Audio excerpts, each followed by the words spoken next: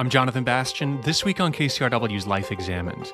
Ask anyone why they like to run, and most will say it's because of health benefits like burning calories, or that it's a great way to unwind and enjoy some fresh air.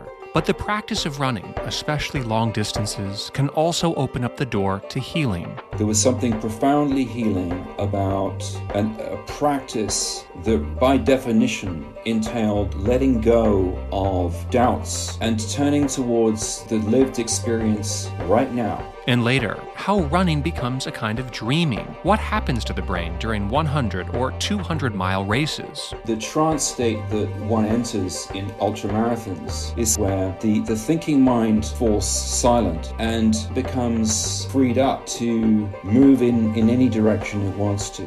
Ultra-runner and psychologist J.M. Thompson on trauma, suicide, and the healing power of running. All ahead on Life Examined.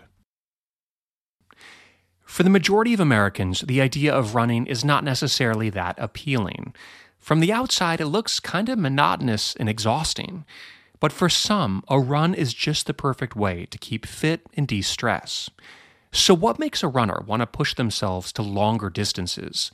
What drives a runner to endure the extreme physical and mental challenge of running, say, 100 or 200 miles? For J.M. Thompson, running offered a pathway to healing and eventual recovery. His introduction to running first happened on a rooftop of a San Francisco psychiatric hospital. Incarcerated for his own safety after a suicide attempt, he was severely depressed. Running, Thompson discovered, quieted his mind and allowed him to break free from the endless cycle of negative thoughts. Thompson continued to push his limits, running extreme distances, practicing as a clinical psychologist, and writing a new book called Running is a Kind of Dreaming, a memoir. And a quick disclaimer, this show does openly discuss mental illness and suicidality. And while these are certainly difficult subjects to talk about, we feel it's important to share these stories in an honest and destigmatizing way. Jason Thompson, thanks for joining us for the full hour on Life Examined. Thanks so much for having me, Jonathan. It's really a pleasure to be here today.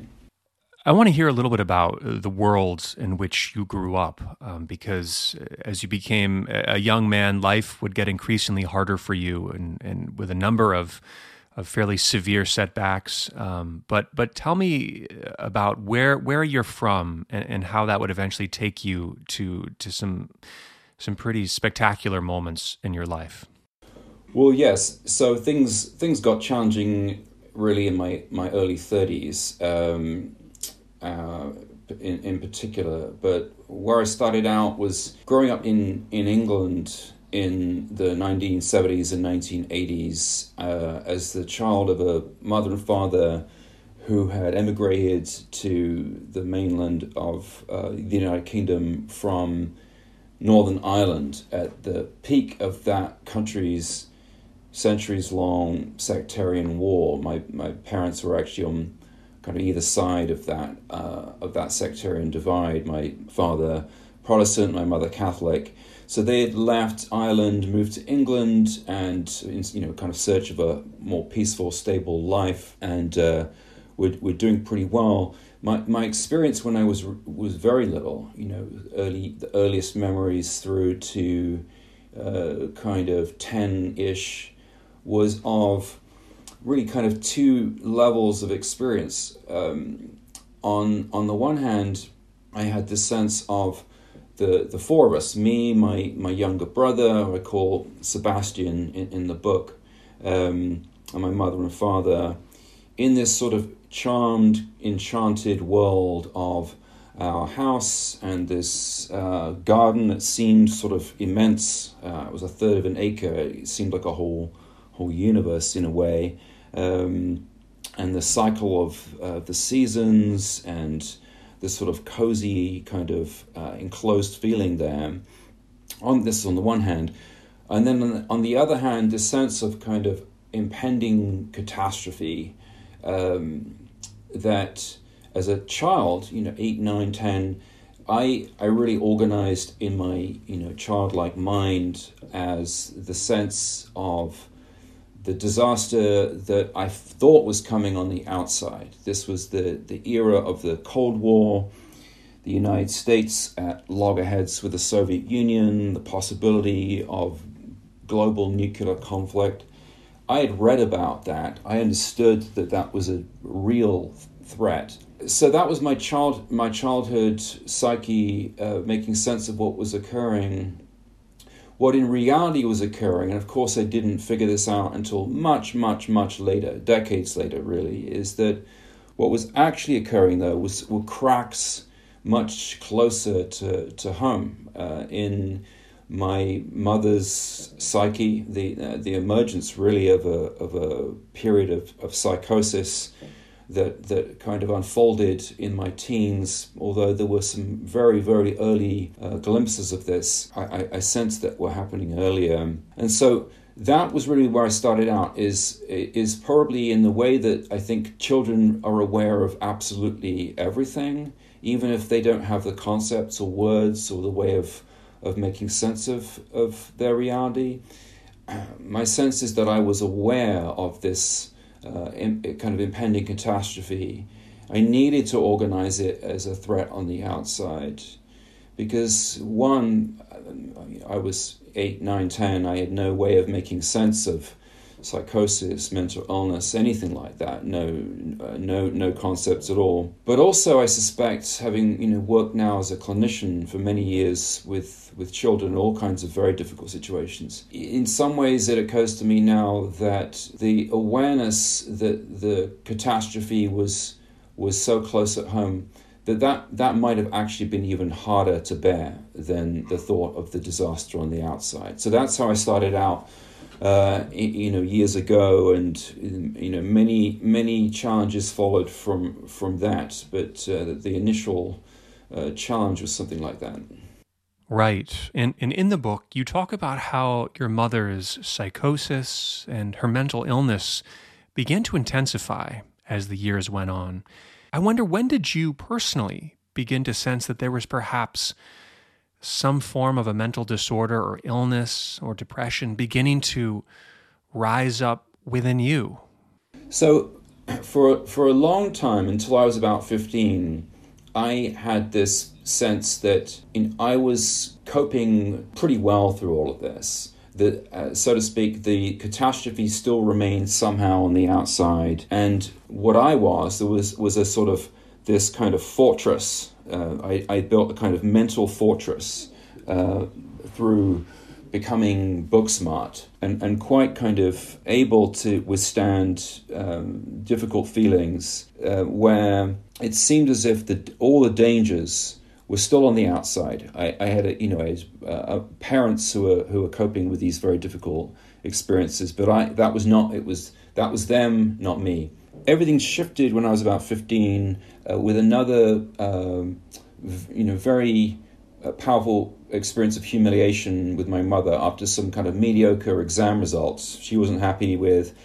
And I sort of imploded in this moment one day in August of 1986 in the face of her rage. For about 2 weeks entered what I would now be able to very easily diagnose in others or indeed myself as a major depressive episode. It was very, very intense, but I was completely kind of immobilized with feelings of regret, remorse, shame, humiliation, extreme sadness, and a sort of bodily kind of heaviness. I didn't have words for this. Certainly even the word depression, I am sure I'd heard that word, but that was not my idea of what depression was. And I came out of that after about 2 weeks with this sense, that whatever happened there was this sort of, it was like a trap door had kind of opened in my mind, and whoever I was had fallen into it. And whatever that was, I had to do absolutely everything in my power to ensure I never re-experienced. And, the next, I'd say, 15 years from age, say, 15, 16 to age 30, I felt as if I was engaged in this kind of battle where I was aware of the kind of pull of these, of that implosive force of depression.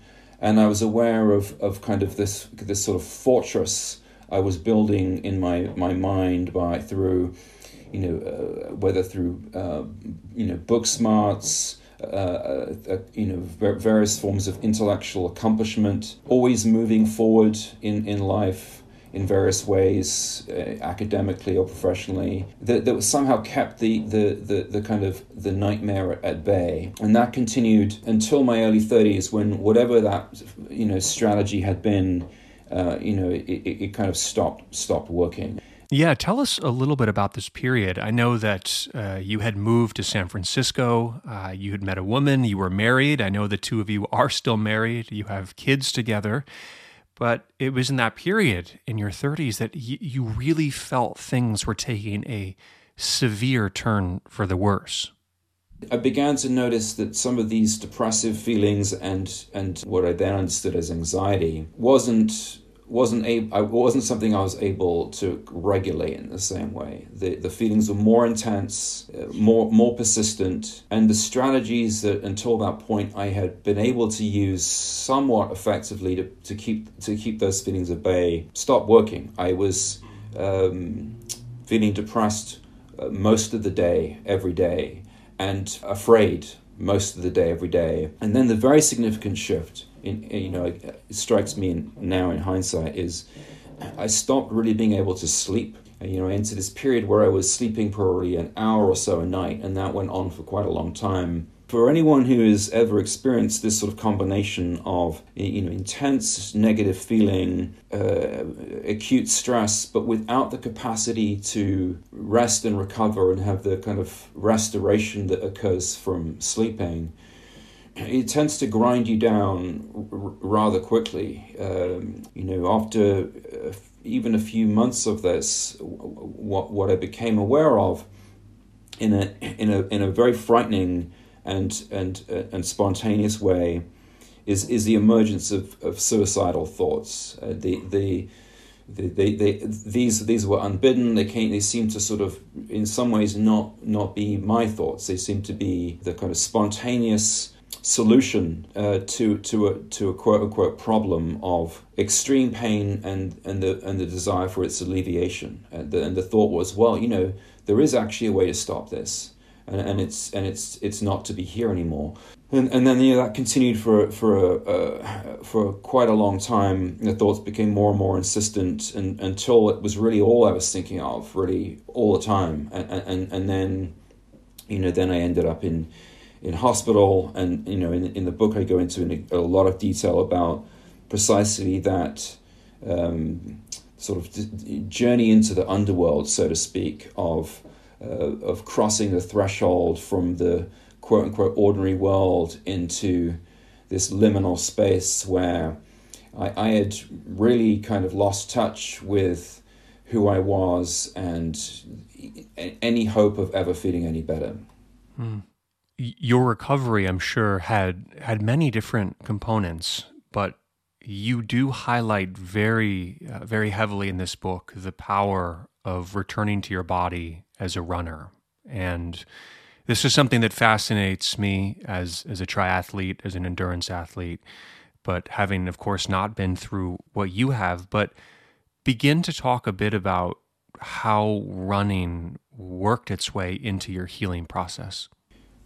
I had a moment when I was in the psychiatric hospital in San Francisco in the spring of 2005, after a very serious suicide attempt, when one day the staff led myself and my fellow patients to the rooftop basketball court at the top of the hospital for some fresh air. We were standing around. Some of us were shooting hoops. Some people were sitting down, enjoying the sunshine and the view of the mountain and ocean in the distance. I had a sense that any moment now they're going to take us all back downstairs into the locked ward where there are activities, but you are confined. You are incarcerated for your own safety, and that was, certainly in my case, necessary at the time. but there was a feeling of confinement and restriction.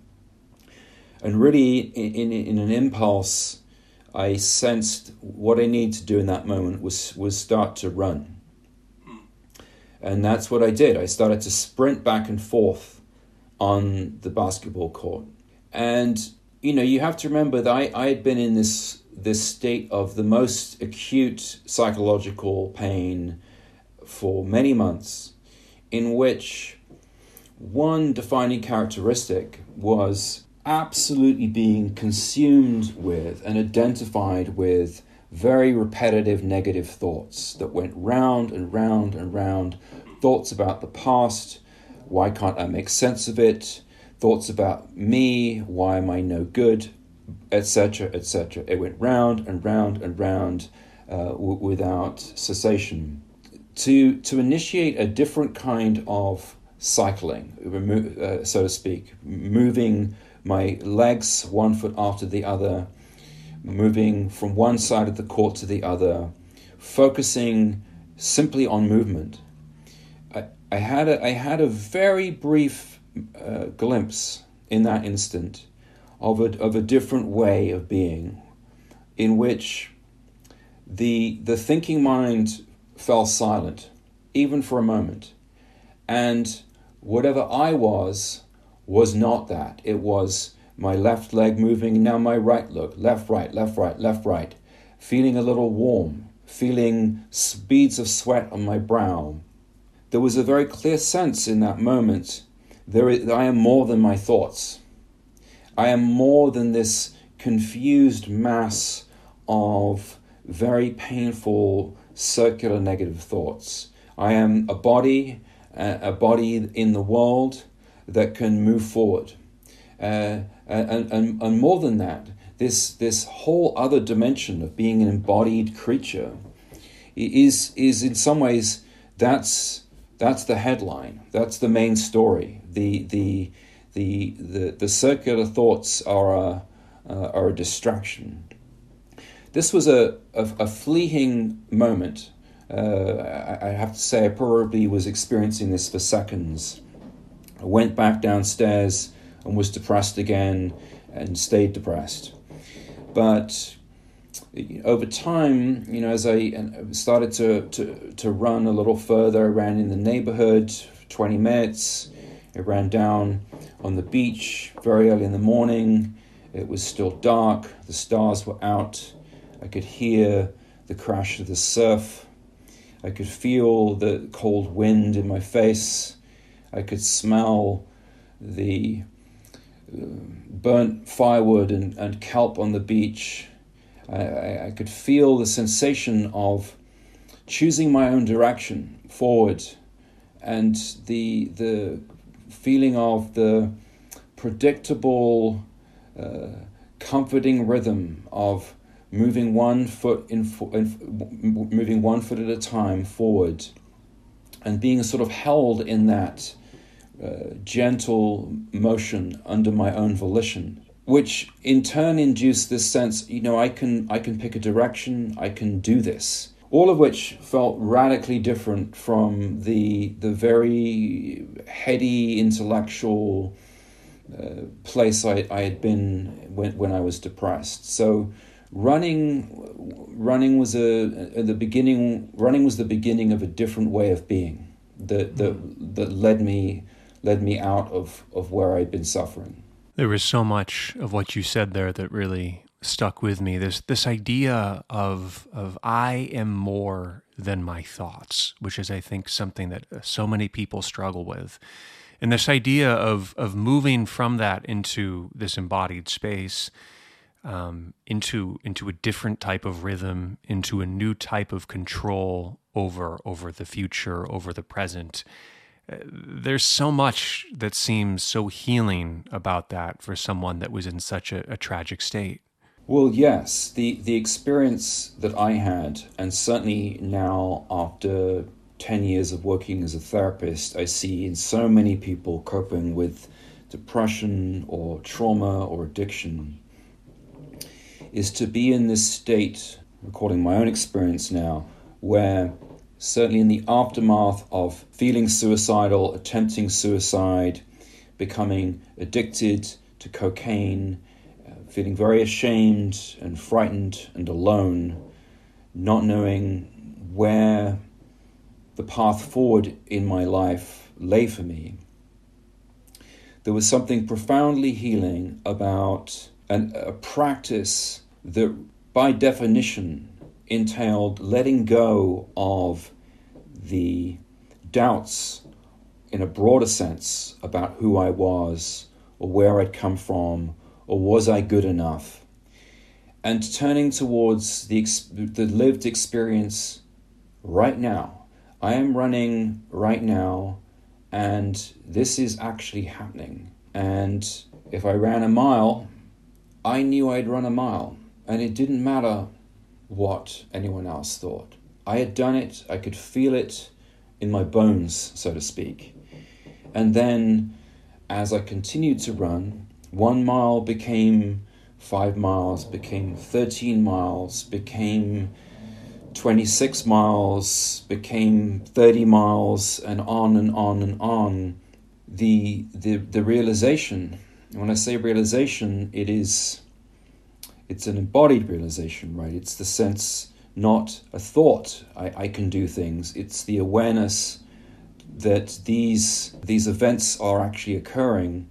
What that led to was, in a very profound embodied sense, the knowledge that I could accomplish things, that was a sort of basic confidence and goodness that I could turn towards, that not only provided this very, very direct and pragmatic way of developing more capacity as a runner, but also which then evoke questions about, well, what else might I be able to do? It is perhaps everything is in fact like this. Perhaps everything, if you break it down into its component parts, is a series of steps you accomplish one step at a time. You may not be able to see the other side of the mountain, but if you turn towards it and keep going, you will indeed get there. So running ended up becoming this very sort of visceral, embodied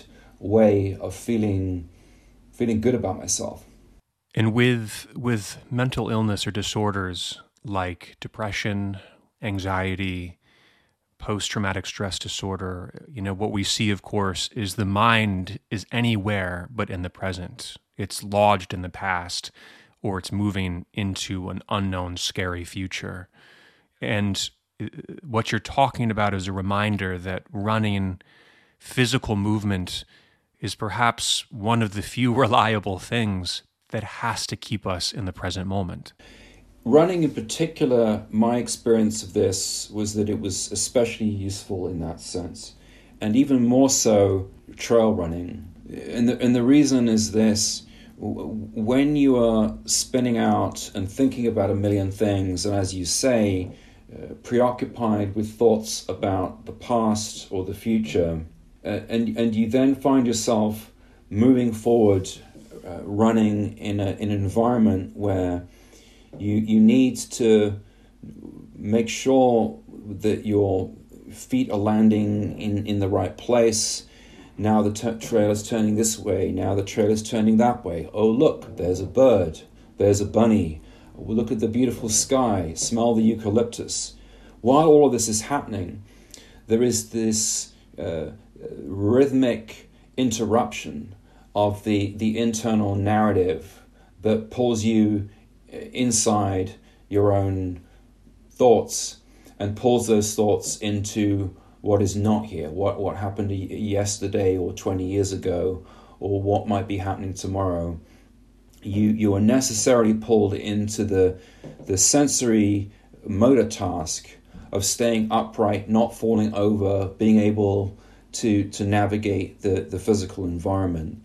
There's something I'm convinced about the interruption of that ruminative thought process that running and trail running in particular is there may be other forms of exercise too, rock climbing surfing, which are particularly useful in terms of providing this very kind of visceral way of pulling you out of the conceptual and the thinking mind into the sensory reality of what is actually occurring now.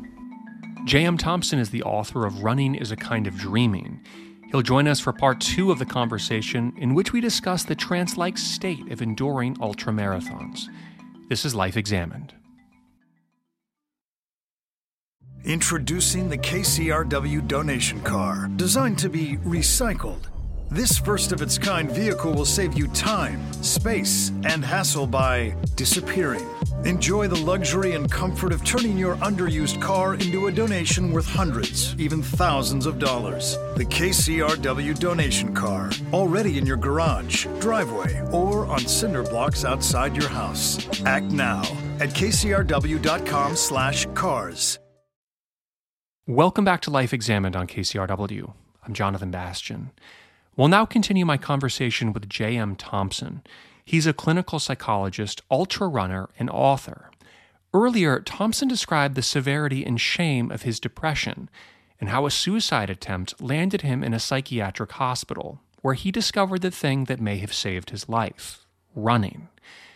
We'll jump back in as I ask him about this and the mysterious title of his new book, which is called Running is a Kind of Dreaming. My experience over time, as I continued to develop as a runner and developed from running 10, 15 miles into running ultramarathons. So these are races any longer than a standard marathon distance of 26.2 miles. The standard distances tend to be 50 kilometers, 31 miles, 50 miles, 100 miles. Once I'd begun to experiment with these really long distances where rather than running for a couple of hours or 3 hours, you're running for 24 hours, 30 hours, sometimes even longer. So running all day, all through the night, sometimes well into the next day. Is that the running does change in some physiologically and psychologically important ways. The brain is a very smart organ. It's developed over millions of years, primarily with one primary function in mind, which is to survive, right? Keep us alive.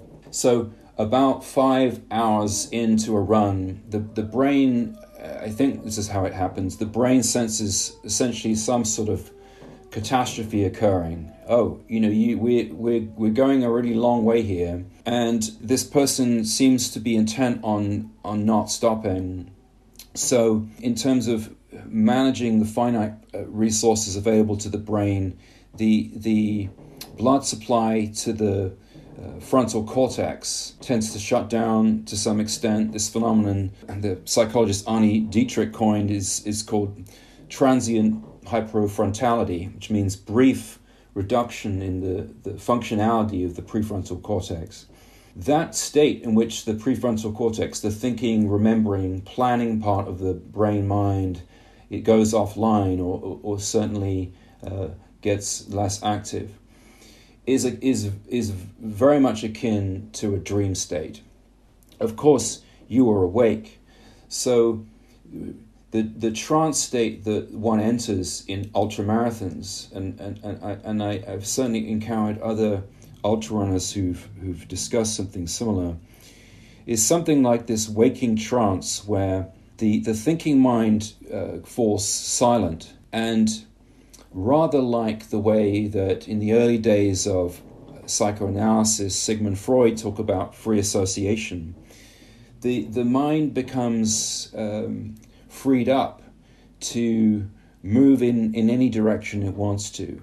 My experience of this was almost the entire contents of consciousness would bubble up into awareness, thoughts of the past, memories of very difficult experiences, memories of very happy experiences, but all held with and in some ways synthesized with the present moment experiences of being a body moving through the natural world. And then the sense of all of this happening all at once. So the inside and the outside, the mind and the natural world, the free movement of thoughts and memories, the sights and sounds of being in the trail and the forest, all of this converging into this moving, waking dream.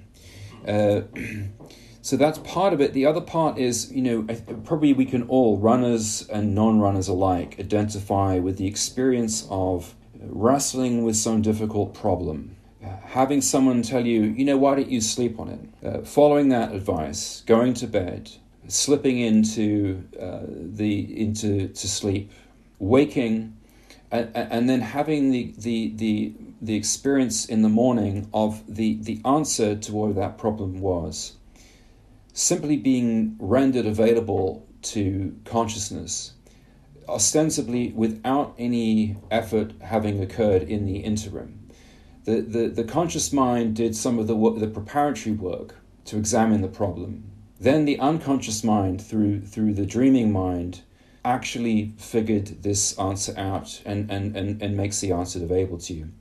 Well, what we know about the nature of traumatic experience is that the problem, so to speak, does not get sorted out through going to bed and trying to sleep. Whether it's the veteran returning from Afghanistan or the survivor of child abuse or sexual assault, the traumatic memory continues in these circular mental tape loops, with this sense that the experience in some ways is still occurring. The feelings are all still just as vivid. The images, even the sounds, sometimes even the smells, may still be horrifically available to the conscious mind, as if no time in linear time has passed at all.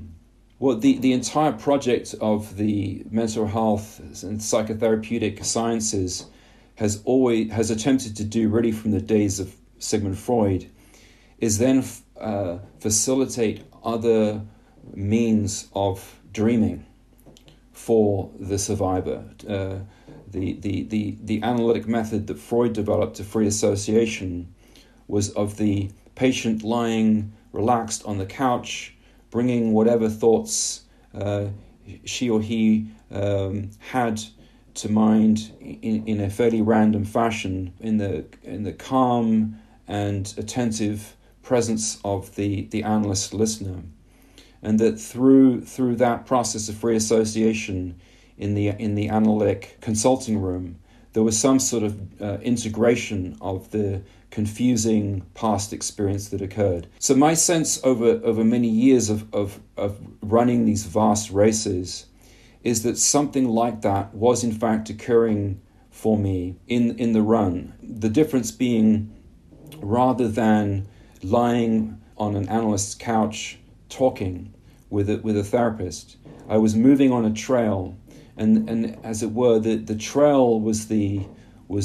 therapeutic space.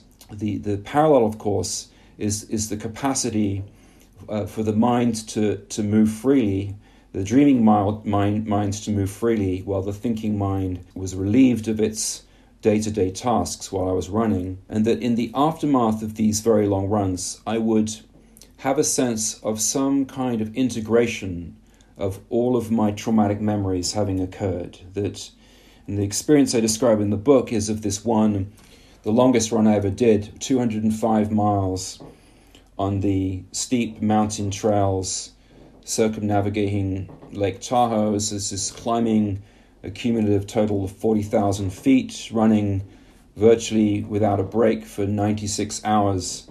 And the book describes how through the waking dream of that odyssey, I was ultimately able to come to terms with the confusing memories of the childhood part of myself, remembering what it was like to grow up with a psychotic mother. That somehow all of this was integrated in the sort of voluntary surrender to a kind of dreamlike state that in itself became a kind of almost quasi repetition of that experience of living in close proximity to psychosis. Although rather than simply repeating that trauma, I was doing so choosing this run, and in a beautiful place in the mountains, and with the company of friends and loved ones and guides who could help me get to the end, and that, of course, is the difference, of course, between trauma itself and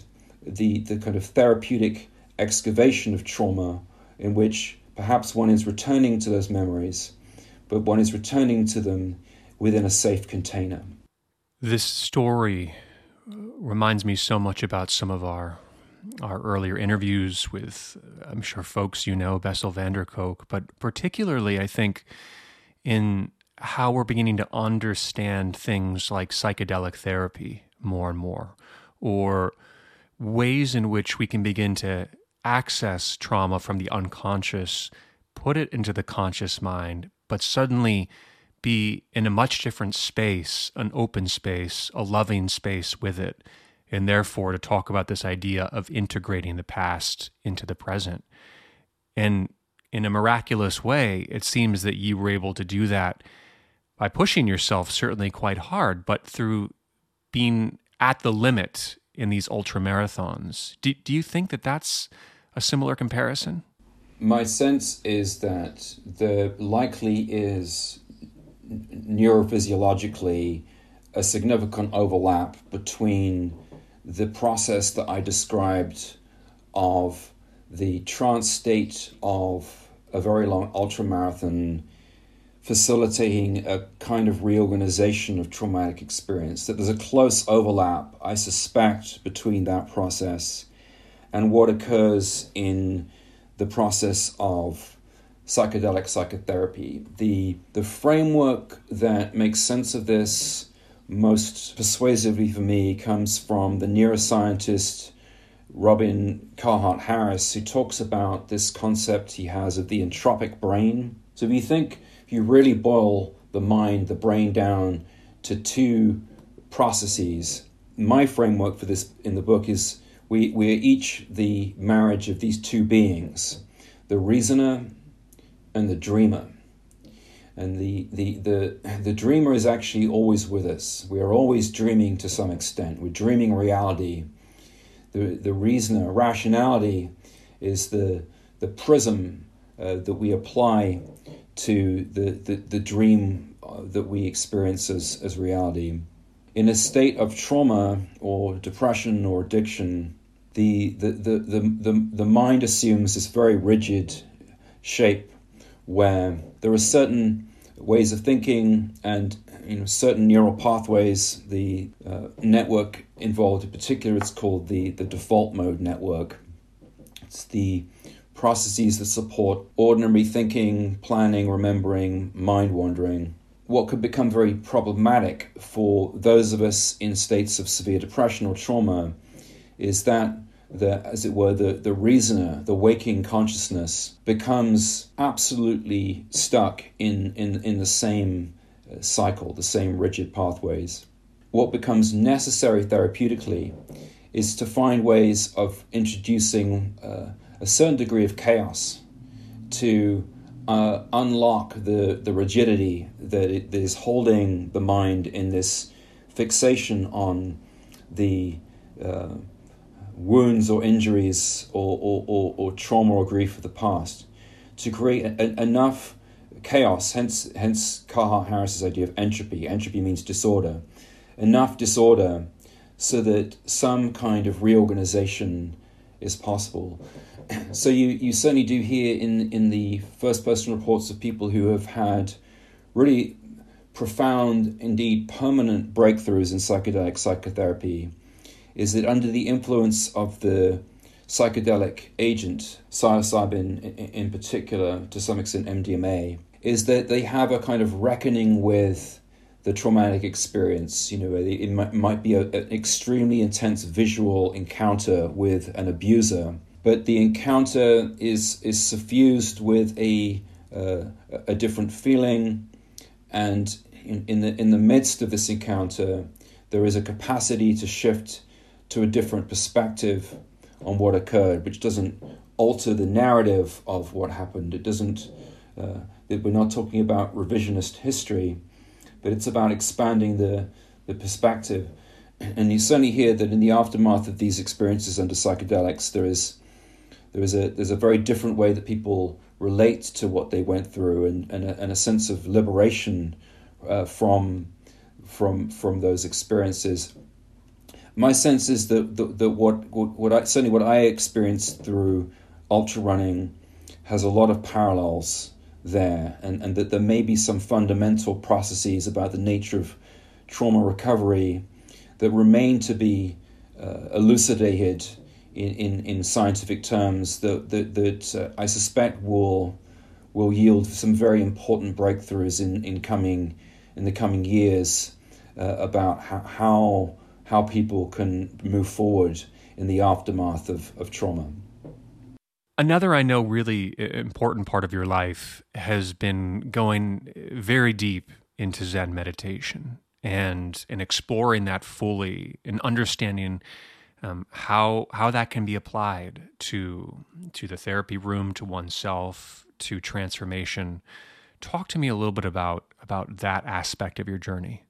I had long had an interest in meditation back to the days when I was struggling with depression in my late 20s, early 30s.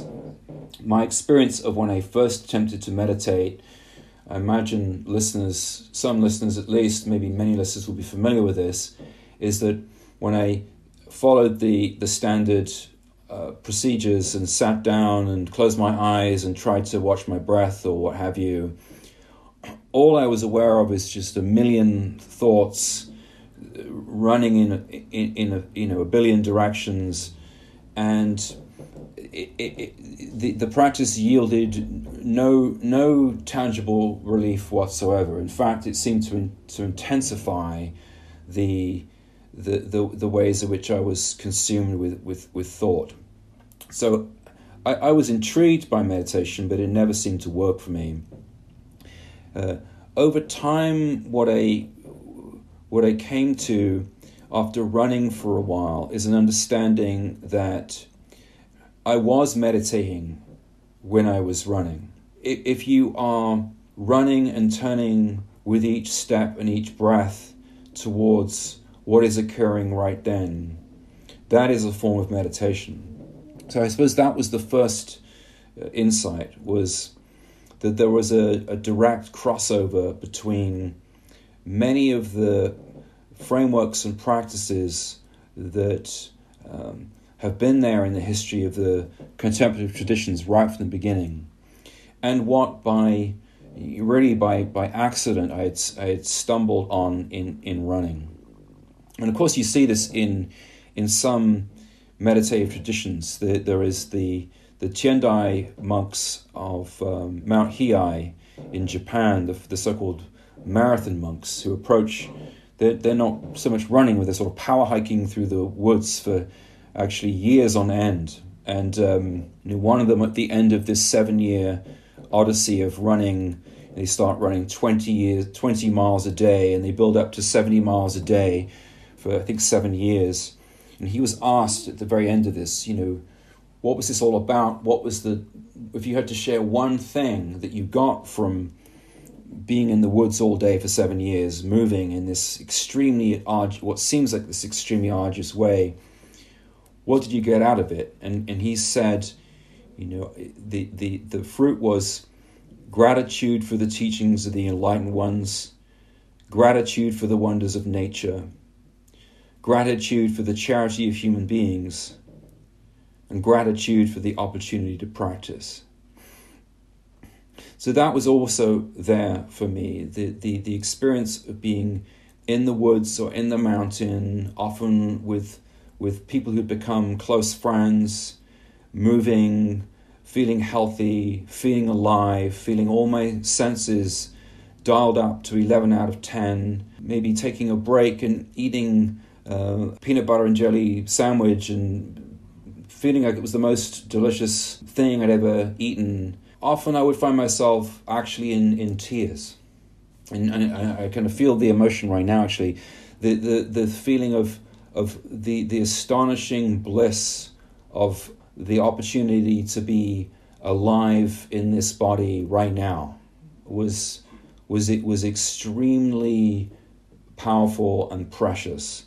So I sense that is was also significant. Then what tended to arise in the midst of that bliss and gratitude was a sense of compassion and wish to be of service to others. Wish for whatever other capacity I had in my limited span left on this earth to be useful to other people. And so all of that in sum, coming into the present, feeling the turning towards difficulty too, turning towards, this is quite hard right now, but this too is the truth of right now. Experiencing bliss, and then experiencing the desire to be in service to others. In a sense, those are the insights that I have learned now at this point, are the sort of core ones of the meditative Buddhist and especially Zen philosophy and practice. So they have been mutually reinforcing practice for me. While I'm sitting now in Zazen, Zen meditation, which I do every day in the morning for about 50 minutes, I'm now aware of the benefits of running, in that sitting still for 50 minutes is, there's a way in which that requires a certain degree of physical endurance.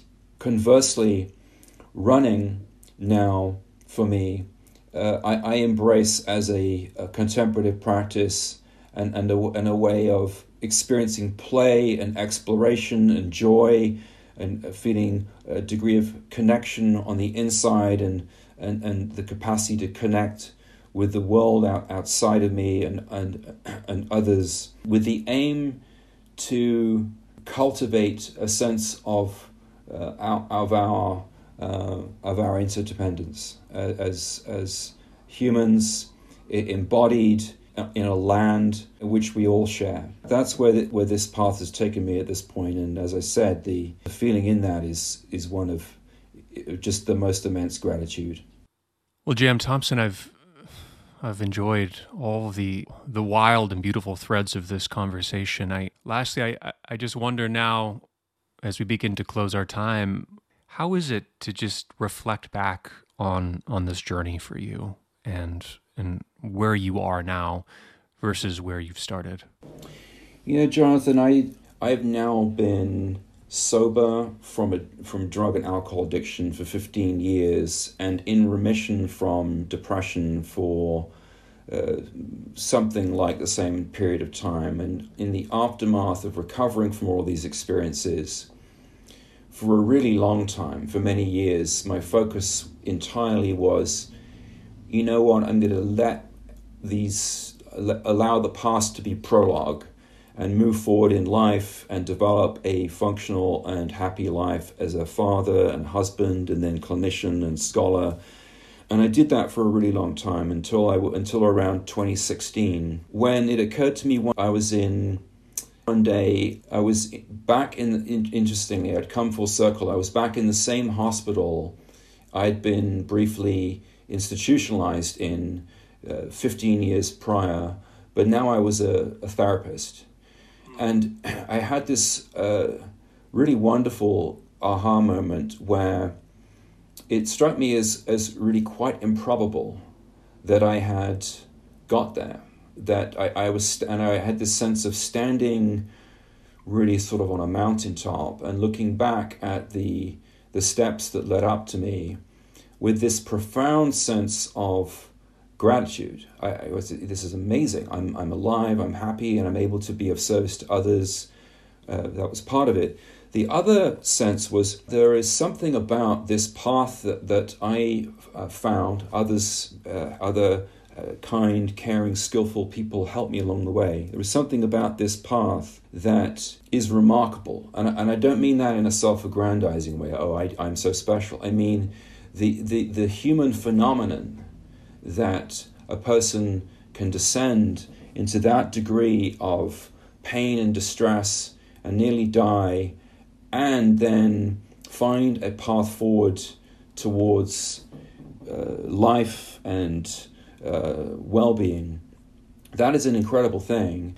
My hope with this book ultimately, and with everything that I do professionally, is that what the book and this conversation too, I hope, will contribute to is the beginning of a reckoning with the scale of the level of epidemic suffering, in particular in relation to suicidality, that has been with us since the dawn of time and remains at epidemic proportions. That in my willingness to talk in this very direct way about quite challenging experiences, that it will provide some measure of confidence or courage in others to feel, firstly, I hope,